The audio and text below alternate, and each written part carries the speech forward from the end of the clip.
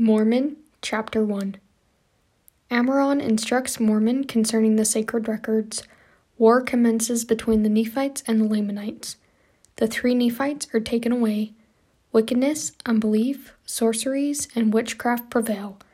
About A.D. 321 through 26.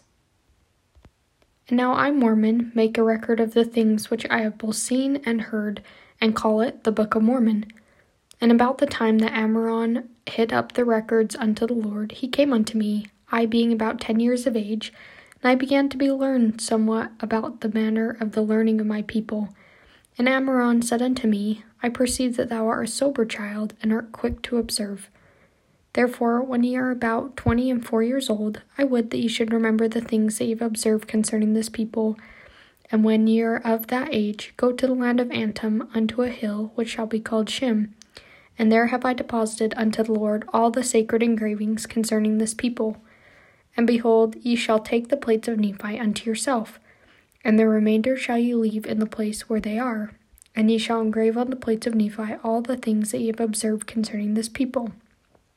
And I, Mormon, being a descendant of Nephi, and my father's name was Mormon, I remembered the things which Ammaron commanded me. And it came to pass that I, being 11 years old, was carried by my father into the land southward, even to the land of Zarahemla. The whole face of the land had become covered with buildings, and the people were as numerous almost as it were the sand of the sea. And it came to pass in this year, there began to be a war between the Nephites, who consisted of the Nephites and the Jacobites, and the Josephites and the Zoramites, and this war was between the Nephites and the Lamanites, and the Lemuelites and the Ishmaelites.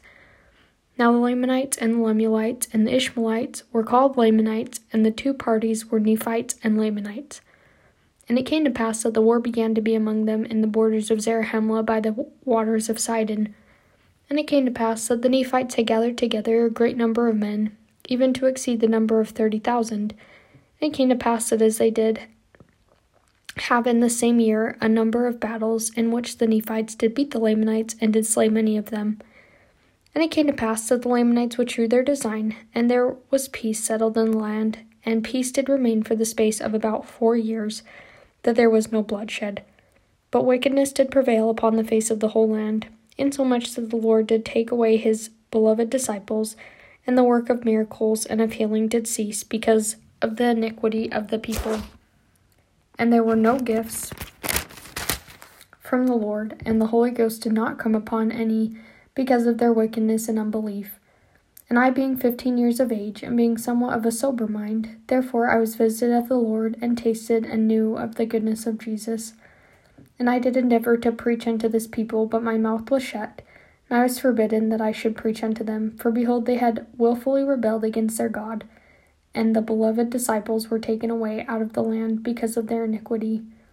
But I did remain among them, but I was forbidden to preach unto them because of the hardness of their hearts, and because of the hardness of their hearts the land was cursed for their sake.